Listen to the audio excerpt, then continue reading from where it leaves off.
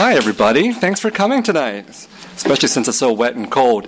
I apologize for those of you who got here early. The wine got here late, so if you haven't gotten wine, then you can certainly come and get it afterwards. We also have what's left of a bottle of cognac. I brought 2 bottles of cognac, and for those of you who didn't get my introductory spiel about the cognac, this is a Vietnamese cocktail of choice: ice, cognac, and 7-Up. If you go to a Vietnamese wedding, the first thing you have to know is don't show up on time. Whatever it says on the invite list, you show up an hour later. Otherwise, you're the person who's just sitting there waiting for something to happen. And then the second thing is you will see on your table usually a bottle of cognac and some 7-Up, and that's what we drink. And then we also listen to really, really loud music during the wedding.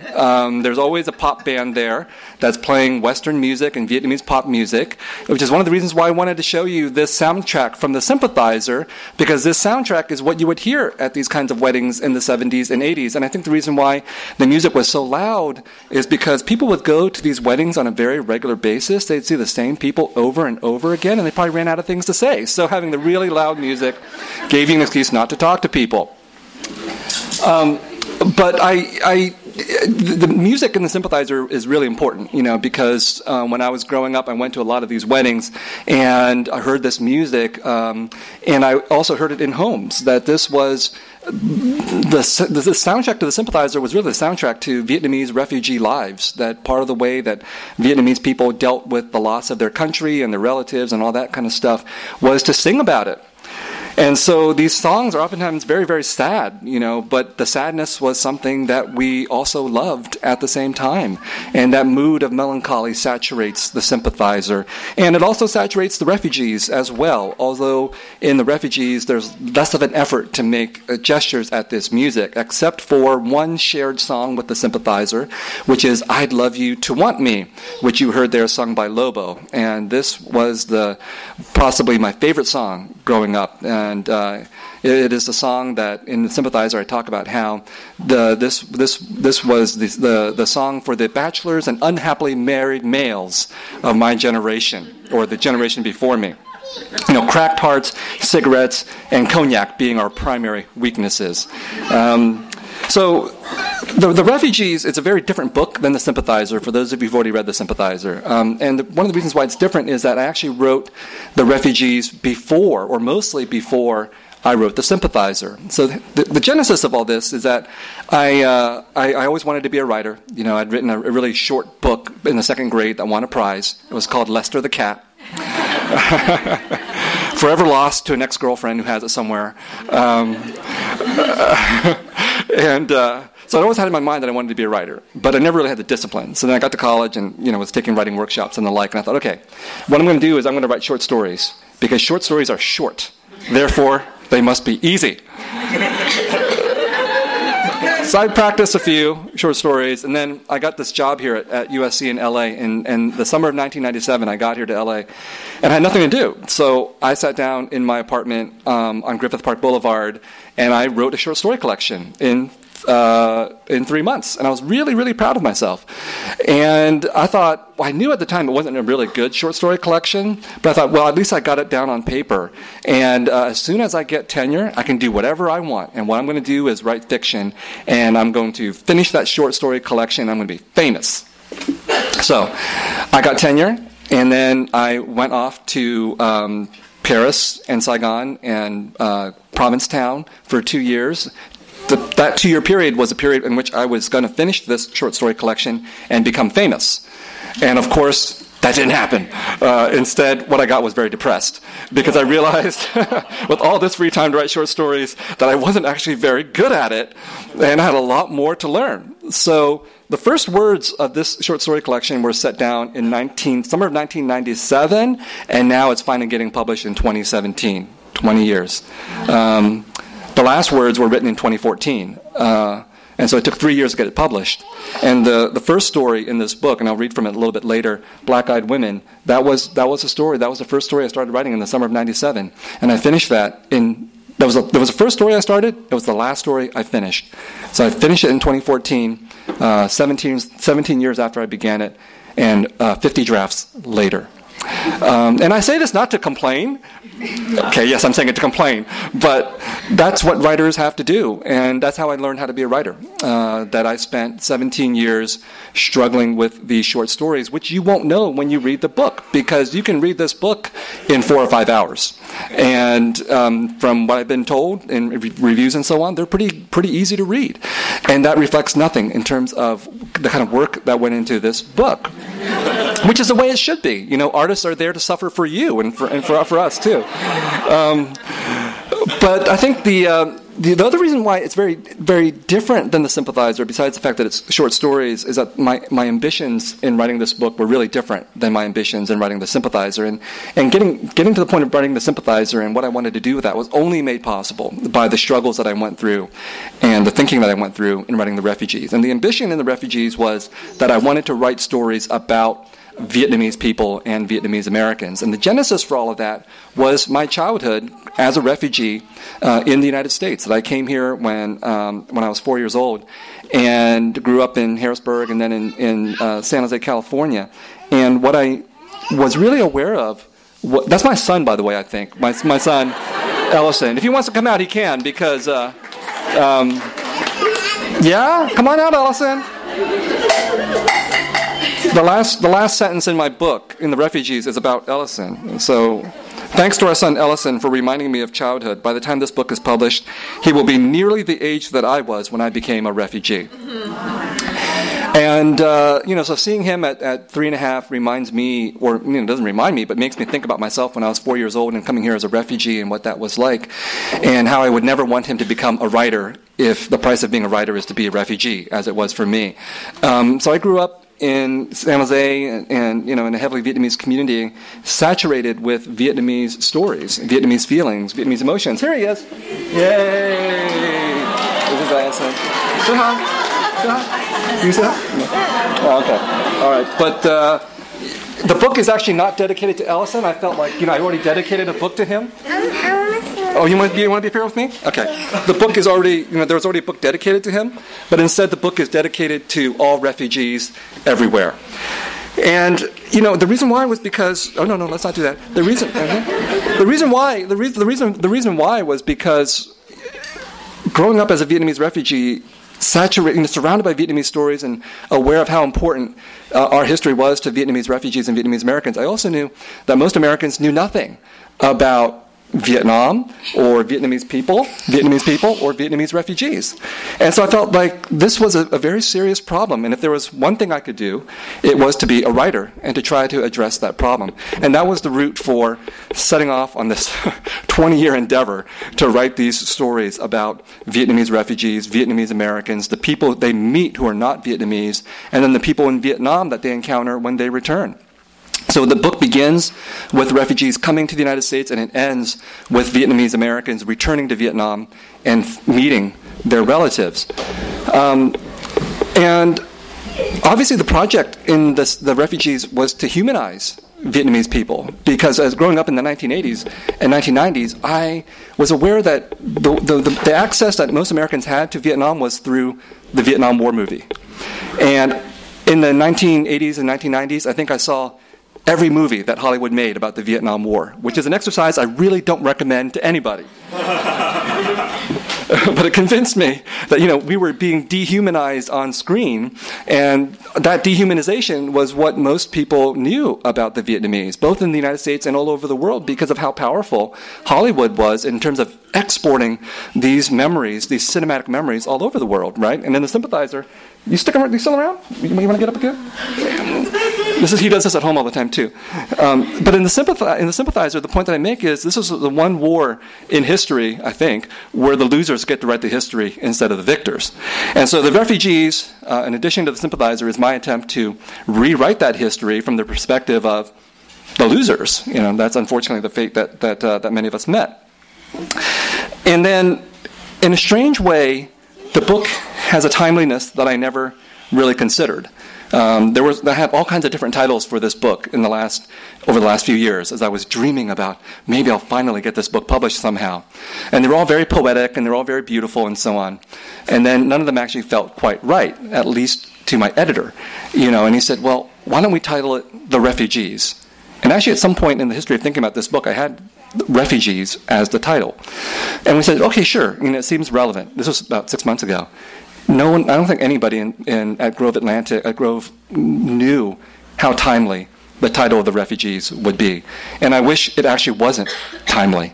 I actually wish that I didn't need to try to prove not just the humanity of Vietnamese people, but the humanity of refugees in our contemporary moment. So I thought I would begin by reading just a couple of pages from an essay that I published this past weekend in the Financial Times called America and Me. And it's about being a refugee.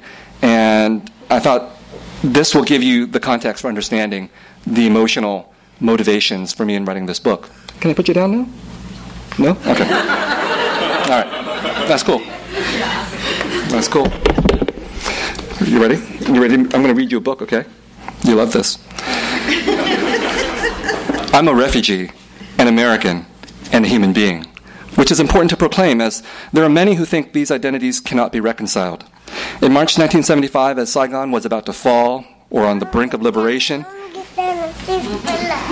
depending on your point of view, my humanity was temporarily put into question as I became a refugee.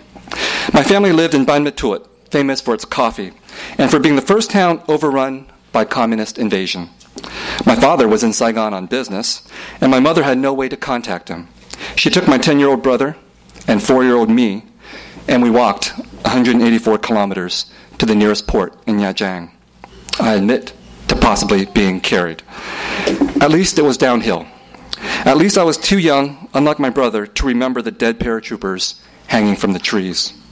I'm grateful not to remember the terror and the chaos that must have been involved in finding a boat. We made it to Saigon and reunited with my father, and a month later, when the communists arrived, repeated the mad scramble for our lives. That summer, we arrived in America. I came to understand that in the United States, land of the fabled American dream, it is un-American to be a refugee. The refugee embodies fear, failure, and flight. Americans of all kinds believe that it is impossible for an American to become a refugee, although it is possible for refugees to become Americans and in that way be elevated one step closer to heaven. The average American or European who feels that refugees or immigrants threaten their jobs does not recognize that the real culprits for their economic plight are the corporate interests and individuals that want to take the profits and are perfectly happy to see the struggling pitted against each other. The economic interests of the unwanted and the fearful middle class are aligned, but so many can't see that. So many can't see that because of how much they fear the different, the refugee, the immigrant. In its most naked form, this is racism. In a more polite form, it takes the shape of defending one's culture, where one would rather remain economically poor, but ethnically pure. This fear is a powerful force, and I admit to being afraid of it. Then I think of my parents, who were younger than me when they lost nearly everything and became refugees. I can't help but remember how, after we settled in San Jose, California, and my parents opened a Vietnamese grocery store in the runtown downtown, a neighboring store put up a sign in its window, "Another American driven out of business by the Vietnamese." But my parents did not give in to fear, even though they must have been afraid. And I think of my son, nearly the age I was when I became a refugee, and while I do not want him to be afraid, I know he will be. What is important is that he have the strength to overcome his fear. And the way to overcome fear is to demand the America that should be and can be, the America that dreams the best version of itself. So that's what I've been trying to do in my books and in my op-eds and essays and so on. Thanks.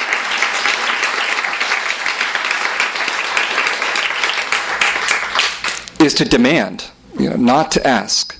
And to ask and to be granted favors continues to put us in a position of weakness, of being the supplicant, of being the beggar. And that's what the refugee is supposed to be. That's why people both pity and have contempt for refugees. But the job, I think, of writers is not to ask. The job of writers is to demand change, to demand that we live up to the best of our rhetoric, to demand that we recognize when we don't live up to the best of our rhetoric. That certainly was the project of the Sympathizer. This book, The Refugees, is much less political than the Sympathizer is. In the Sympathizer, I set out to write about a very controversial war, and I set out to offend everybody in that book. I just got a hate mail, actually, yesterday from an American veteran who said, "You're so ungrateful." Actually, I should read you.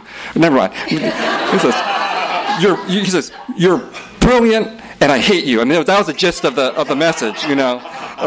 And you know, the thing he said to me, it's like, "You don't really deserve to raise your son in this country." And I was like, that's going too far, but I think many people would go that far. And that's what I feel like I'm up against, and those of us who are refugees and who stand up for refugees, that's what we're up against. There's no asking someone like that for change. We demand change. So The Refugees is a quiet demand for change, because the project of that book, as I was writing it, was really not to be confrontational. I don't think this book offends anybody, unless you hate refugees or unless you hate Vietnamese people, in which case the book is going to offend you. Okay. But the book is really this attempt to humanize Vietnamese people, tell their stories, and in that sense, it is a book about domestic lives. It is not, the politics and the history are on the fringes, they're important, but what's really at the center are these emotional conflicts and tumults that people are undergoing as their lives are upended. So one story is about a young Vietnamese man, 18 years old, comes as a refugee to the United States in 1975, gets put into a sponsor household in San Francisco with two men, and he discovers that they're gay. And then he discovers that he's gay too. I gave this story to my dad in Vietnamese translation. My dad is a devout Catholic. He never said a word to me about that story. You know, there's others. There's a story in there called War Years, which is the only autobiographical piece I've ever written about a young Vietnamese American boy with two Vietnamese shopkeeper parents and the struggles and the travails that they undergo. In some ways, I think that was harder. It was harder for me to write that story because it was so personal, versus writing The Sympathizer, which is not autobiographical in any way, shape, or form, except for the squid episode, for those of you who've read that. Semi-autobiographical, how about that? See, I offended you. Good, that's nice. For those of you who don't know what the squid episode is, you're going to have to read the book. All right. So there are many, many stories like that, and even though the book is mostly about Vietnamese refugees, there are stories about Latinos and African Americans and the Vietnamese in Vietnam. But even dealing with the Vietnamese, they're about the diversity of the Vietnamese people, young and old, gay and straight, male and female, and so on. So I'm going to end with one of these stories. It's actually the first story that I told you about, Black-Eyed Women, the one that took me 17 years and 50 drafts to write. And this story, I'll just read the beginning and then I'll take questions and discussion, which is my favorite part.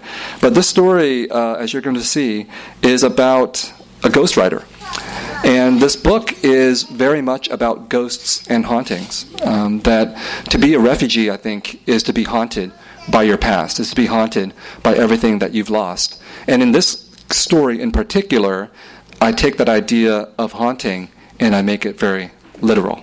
Black-Eyed Women. Fame would strike someone, usually the kind that healthy-minded people would not wish upon themselves, such as being kidnapped and kept prisoner for years, humiliated in a sex scandal, or surviving something typically fatal. These survivors needed someone to help write their memoirs, and their agents might eventually come across me. At least your name's not on anything, my mother once said. When I mentioned that I would not mind being thanked in the acknowledgments, she said, "Let me tell you a story." It would be the first time I heard this story, but not the last. In our homeland, she went on, there was a reporter who said the government tortured the people in prison. So the government does to him exactly what he said they did to others. They send him away and no one ever sees him again. That's what happens to writers who put their names on things. By the time Victor Devoto chose me, I had resigned myself to being one of those writers whose names did not appear on book covers. His agent had given him a book that I had ghostwritten. Its ostensible author, the father of a boy who had shot and killed several people at his school. I identify with the father's guilt, Victor said to me. He was the sole survivor of an airplane crash, 173 others having perished, including his wife and children. What was left of him appeared on all the talk shows. His body there, but not much else. The voice was a soft monotone, and the eyes, on the occasions that they looked up, seemed to hold within them the silhouettes of mournful people. His publisher said that it was urgent that he finish his story while audiences still remembered the tragedy. And this was my preoccupation on the day my dead brother returned to me. My mother woke me while it was still dark outside and said, "Don't be afraid." Through my open door, the light from the hallway stung. Why would I be afraid? When she said my brother's name, I did not think of my brother. He had died long ago. I closed my eyes and said I did not know anyone by that name. But she persisted. "He's here to see us," she said, stripping off my covers and tugging at me until I rose, eyes half shut. She was 63, moderately forgetful, and when she led me to the living room and cried out, I was not surprised. "He was right here," she said, kneeling by her floral armchair as she felt the carpet. "It's wet." She crawled to the front door in her cotton pajamas, following the trail. When I touched the carpet, it was damp.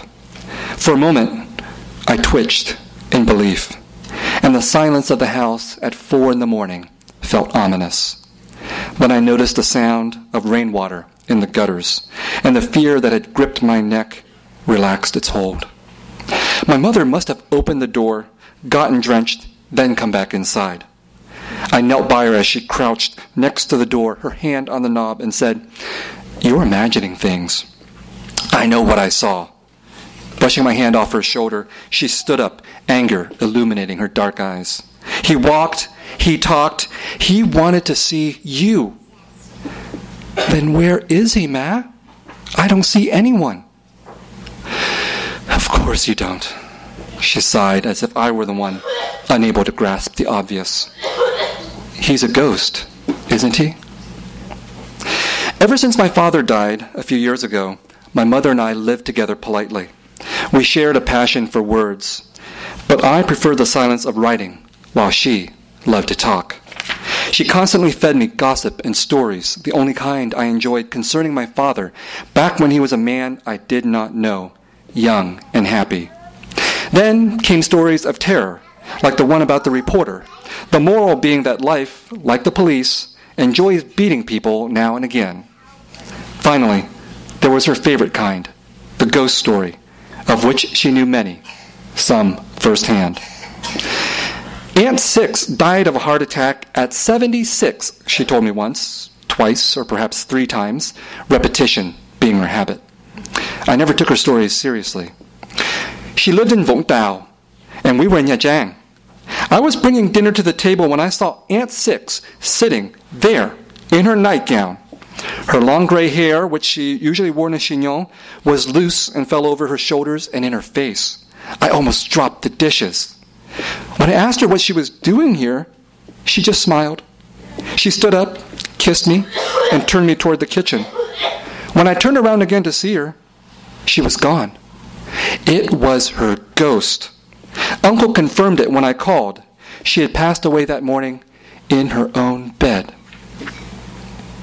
Aunt Six died a good death, according to my mother, at home and with family, her ghost simply making the rounds to say farewell.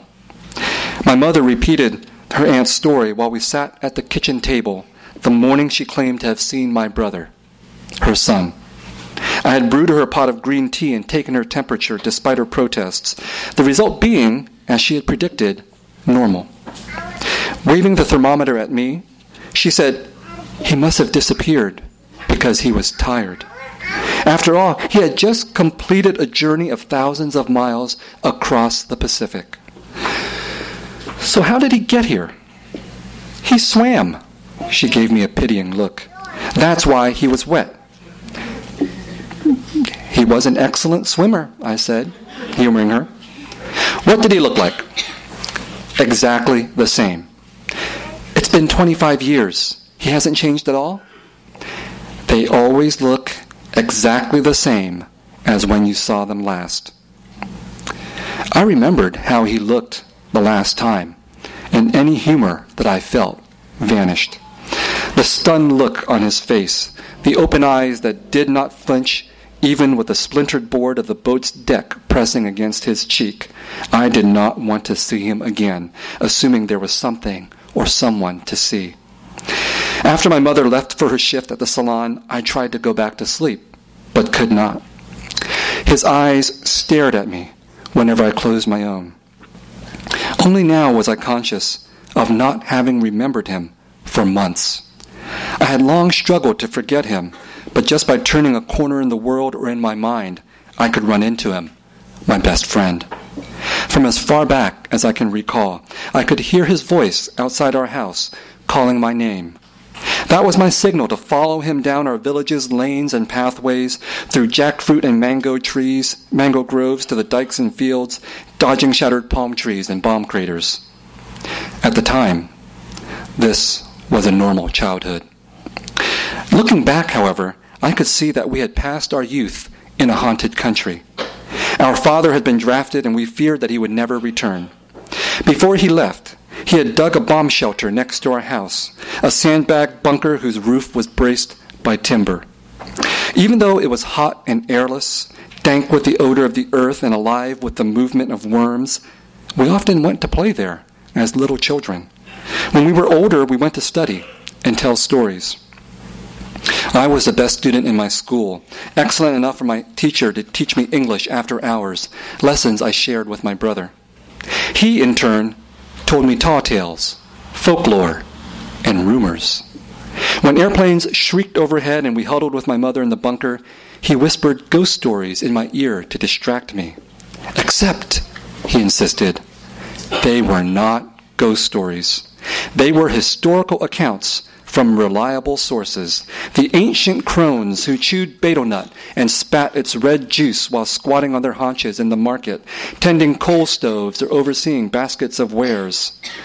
Our land's confirmed residents, they said, included the upper half of a Korean lieutenant, launched by a mine into the branches of a rubber tree, a scalped black American floating in the creek not far from his downed helicopter, his eyes and the exposed half-moon of his brain glistening above the water, and a decapitated Japanese private groping through cassava shrubbery for his head. These invaders came to conquer our land and now would never go home, the old ladies said, cackling and exposing lacquered teeth, or so my brother told me. I shivered with delight in the gloom, hearing those black-eyed women with my own ears, and it seemed to me that I would never tell stories like those. Thank you.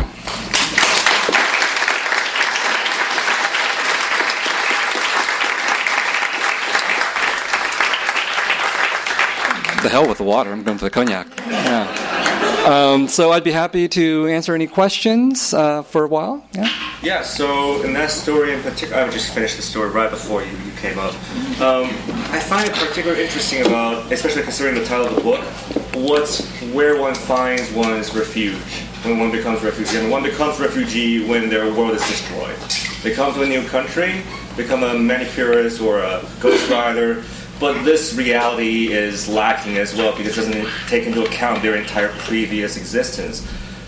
Some kind of literally in the Korean drama episode, I see some kind of reprieve from this reality where one thinks about the would-haves or could-haves, but that reality is unstable because it no longer exists. So in the end, my interpretation really is that one finds one's refuge somewhere stable when one comes to terms with most really the traumatic loss itself, and of course coming to terms with is just another way of saying finding a narrative of or being able to tell a story of, and maybe finding sympathetic ears that do not really recoil in fear when you tell the story. That's why I think your work is so important towards that regard. That's the only time when that refuge becomes real. I guess my question really is a personal one, which is where is your personal refuge that you found? Where is your refuge? So just to summarize the question really quickly, it's like, part of the problem of being a refugee is where do you find refuge? Where do you find home after you've lost home? And where's mine, right? And that's a good question, because when I was growing up, I certainly felt that I wasn't at home anywhere. When I was in my parents' house, it was a home, but I always felt like I didn't quite belong because I was being Americanized outside of that house. I was always spying on my parents and thinking, God, why are we eating these things? Or why are we doing this? And when I was outside of my parents' home, though, I felt like I was a Vietnamese spying on Americans because there was always that sense of dislocation. And I think the only home that I really felt comfortable in was a library. And that's where I spent most of my time. There are librarians here. I love librarians. And that's I found refuge in books, in stories, like you said. So ironically, on the one hand, I was looking around, and at least when it came to Vietnam, seeing that the Vietnamese were totally excluded or erased or defaced in American accounts, and so that was not a home for me. But stories in general were a home. The act of imagination, the act of losing myself in some place, forgetting where I was. Ironically, to be at home, I had to forget where I was. Because if I looked around, I was like, I don't want to be here, in downtown San Jose, in a rough neighborhood, watching my parents struggle, all these kinds of things. So I think that's why I became a writer, partly in anger at what I saw being done to Vietnamese people, but also partly because I found a refuge in stories, and I knew that there was an importance to storytelling, that there are many different ways that we can try to change the world that are important, but the only thing that I can do is to tell stories. And storytelling is so important to how it is that we imagine ourselves and our country, our societies. People with certain stories have won the day right now in the United States, and we have to fight back in many ways, but partially through telling stories in order to make America home for all of us. Aaron. So then was the academic route a detour from your Was the academic route a detour? And so those of you who know me know that I've been a professor at USC for 20 years, and I was at a PhD program for 5 years before that. So 25 years an academic. I don't think it's been a detour. I don't know what it is. I think it is the route that I have taken that has made me into the writer that I am, because if I wasn't an academic, I couldn't have written The Sympathizer. I would have written some kind of a novel, but it wouldn't have been The Sympathizer. And, with The Sympathizer, I really wanted, with the refugees, I think I could have written The Refugees without being an academic, okay? But The Sympathizer, I think, I bring into that book everything I knew as an academic from theory, criticism, scholarship. And when I say these kinds of things, most people look at me with a blank glaze in their eyes, like, theory? I don't want to hear about theory. And a lot of writers feel that way. And that has really shaped contemporary American fiction. That a lot of American fiction is not inclined to be theoretical or critical, not inclined to be to incorporate scholarship. And there's a suspicion that you can't actually do those kinds of things. So why try? And my view on it was I wanted to try. I wanted to take all that academic knowledge and demonstrate that you could actually write an interesting novel with it. So not a detour. Absolutely necessary. Yes, in the back. The Sympathizer seems to suggest that the idea of a full integrated self is maybe not desirable or even possible. Can you speak to that a little bit? Yeah. Well, I don't really have a good answer for you at this point, because The Sympathizer is obviously about duality, of constantly negotiating between these binary opposites. And by the end of The Sympathizer, I'm not giving too much away, I think, the protagonist is destroyed because he can't actually reconcile these two opposite sides that he's been struggling with the entire length of the book. And I think that the fate that he meets is the ultimate worst fate for someone who feels like they belong to two sides. There are many of us, though, I think, who negotiate, as I just talked about with my own past, have negotiated with that on a daily basis. And we have been able to, I think, work out some kind of negotiation, a tentative existence. And it's partially because we haven't been subjected to the same kinds of historical pressures that The Sympathizer has. When here I talk about negotiating between two sides, it's like, well, can I put sriracha on my steak? Okay, that's negotiating between two sides, right? But in The Sympathizer, it's a lot more severe. It's communism versus capitalism. you die if you choose the wrong side in this conflict. So I think I reached the end of that book, and it was both a pessimistic conclusion in terms of what happens to him, but also an optimistic one, because he recognizes that from there he has to try to build a new self. Now, what that new self is, we don't know, because the book ends at that point, which is why I felt like I had to write a sequel to see what happens to him afterwards. And because I knew that the ending that was expected for me in that book was not the ending that I wanted. The ending, given that I was publishing in the United States about a communist spy who gets disillusioned, the ending that American publishers want is for that communist spy, that disillusioned communist spy, to eat apple pie and dream the American dream. Okay? And that's not what happens.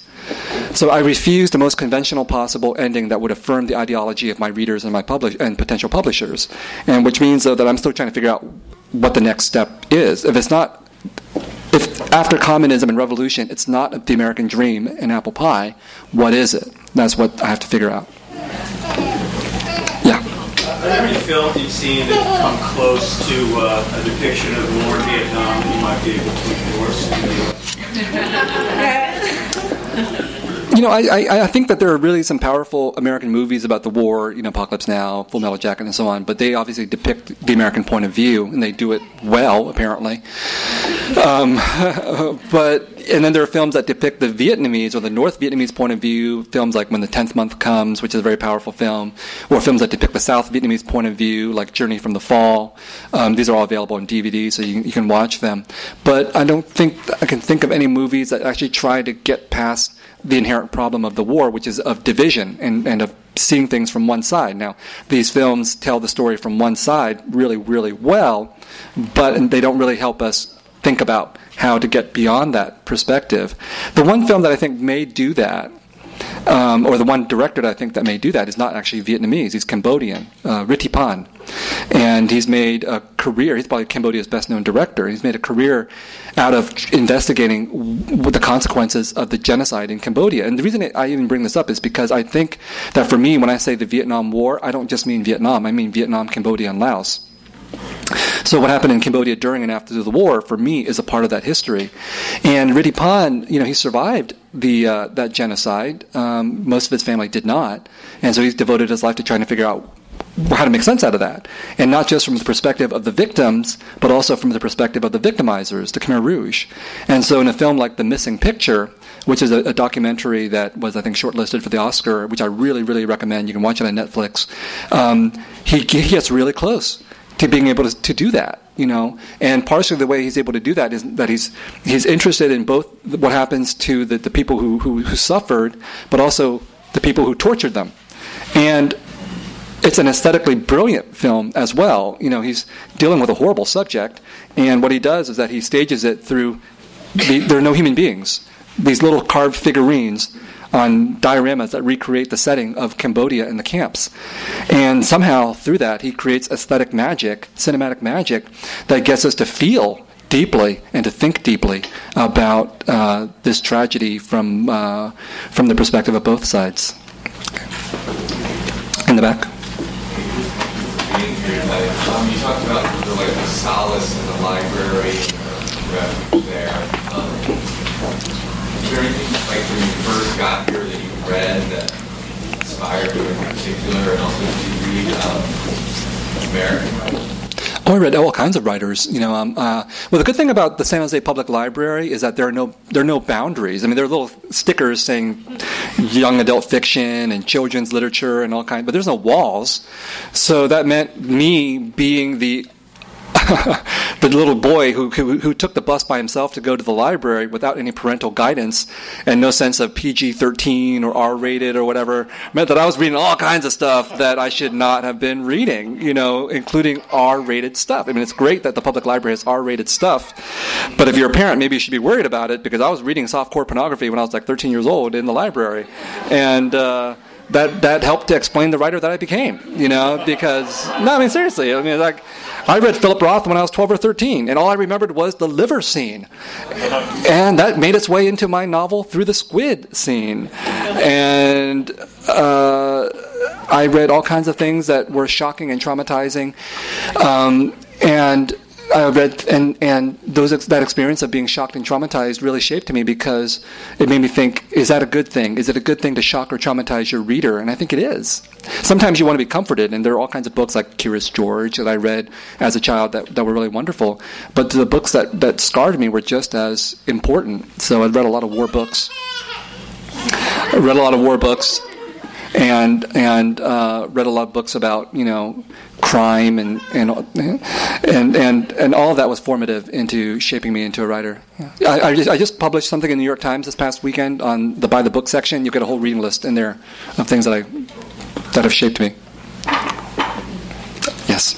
This is kind of vague and broad, but in your writing, how do you distinguish between the refugee experience and how they adapt to life in America versus the immigrant experience? Okay.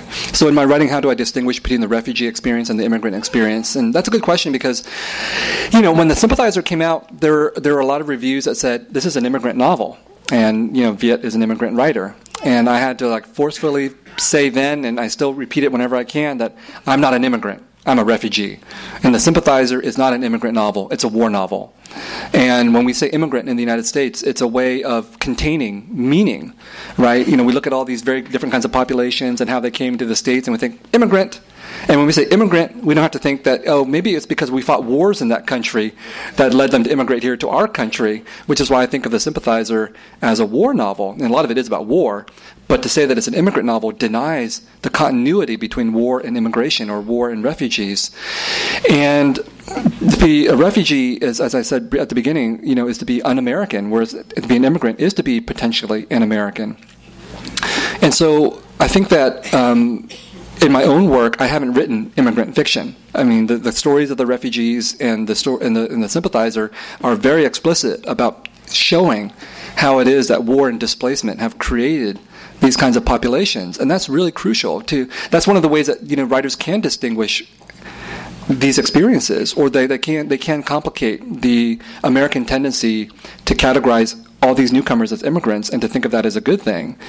So there's a lot of so-called immigrant writers, or writers who write about immigration, that I think they dehistoricize their stories. They give Americans the version of immigration that Americans want to hear, which is, again, the sriracha on the steak story. Immigrants are good because now we eat pho and all that kind of stuff, And then we don't think about the fact that, we had to drop bombs on them before they brought the pho over here. And that's the task of the writer, is to bring up that history, right? To make the reader uncomfortable. So Okay, follow up. Do you think a lot of the immigrant narratives that are written today are actually refugee stories in disguise? Do I think a lot of the immigrant stories today are refugee stories in disguise? Categorized? Yeah, I think so. I mean, because we hesitate to use the word refugee. It's just not in the common parlance. We use refugees when we see people, dying on boats in the ocean somewhere, right? Or when they're clearly a political issue, like Syrians today. But when someone publishes a book, the tendency is to say immigrant, because we understand how to market that, and marketing is really crucial to how books get written, how books get published, and so on. And so if you're a writer who disrupts conventional dominant expectations, you're setting yourself up for a greater challenge. But that's what I think. For example, The Sympathizer, rejected by 13 out of 14 publishers. Okay? So, and I think it was partially because I didn't give people the apple pie and American dream ending. That I probably would have sold it to most of those people if I had done that. So, but that's the challenge. It's like if you are writing about refugees and you assert that, you're entering into a much more troublesome but necessary terrain. In the back. You mentioned when you were talking about the refugees that there's only one story in the collection that's autobiographical, and I was wondering if you could speak more about the extent where maybe some of the materials emotionally resonant with you, even if the plot points are different. Yeah. Well, I think even though the question is, are there emotional? Is the book emotionally autobiographical, even if only one of the stories is explicitly autobiographical? And I think that's true. Even The Sympathizer. Okay, well, The Sympathizer is about a spy who is, a traitor, an alcoholic, a womanizer, a murderer. It's not autobiographical, but or so I say. but it is autobiographical emotionally. I talked earlier about, feeling like a spy in my parents' house and feeling like a spy outside of it. And I just took that feeling and I blew it up tremendously to get to the Sympathizer.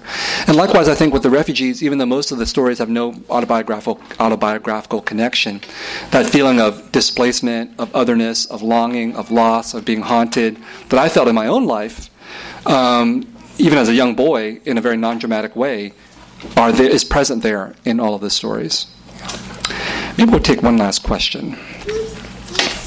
Any last questions? No? Yes. I have a question regarding the Sympathizer.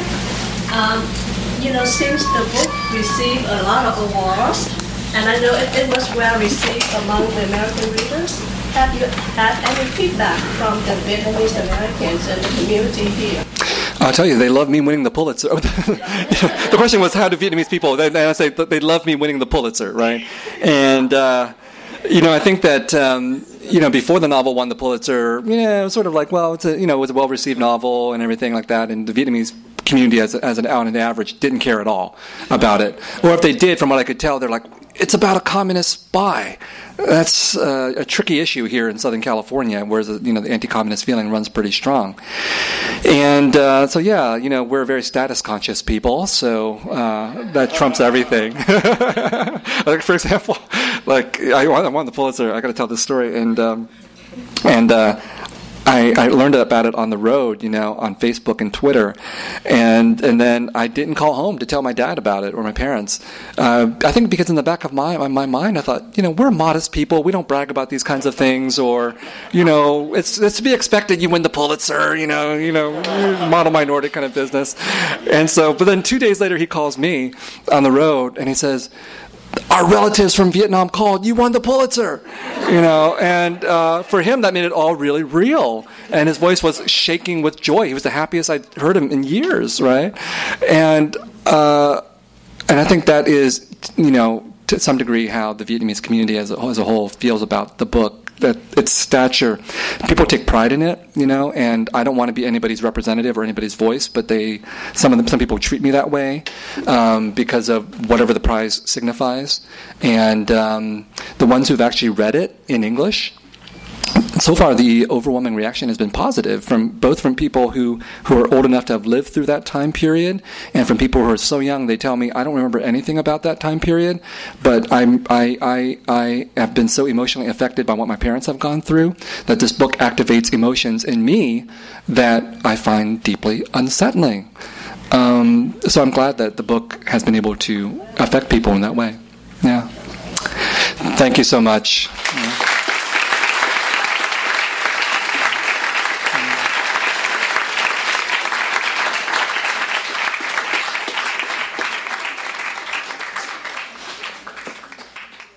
You've been listening to the Skylight Books Author Reading Series. Don't forget that you can listen to this and all of our other great podcasts at skylightbooks.com. Thanks again for stopping by, and we hope to see you soon.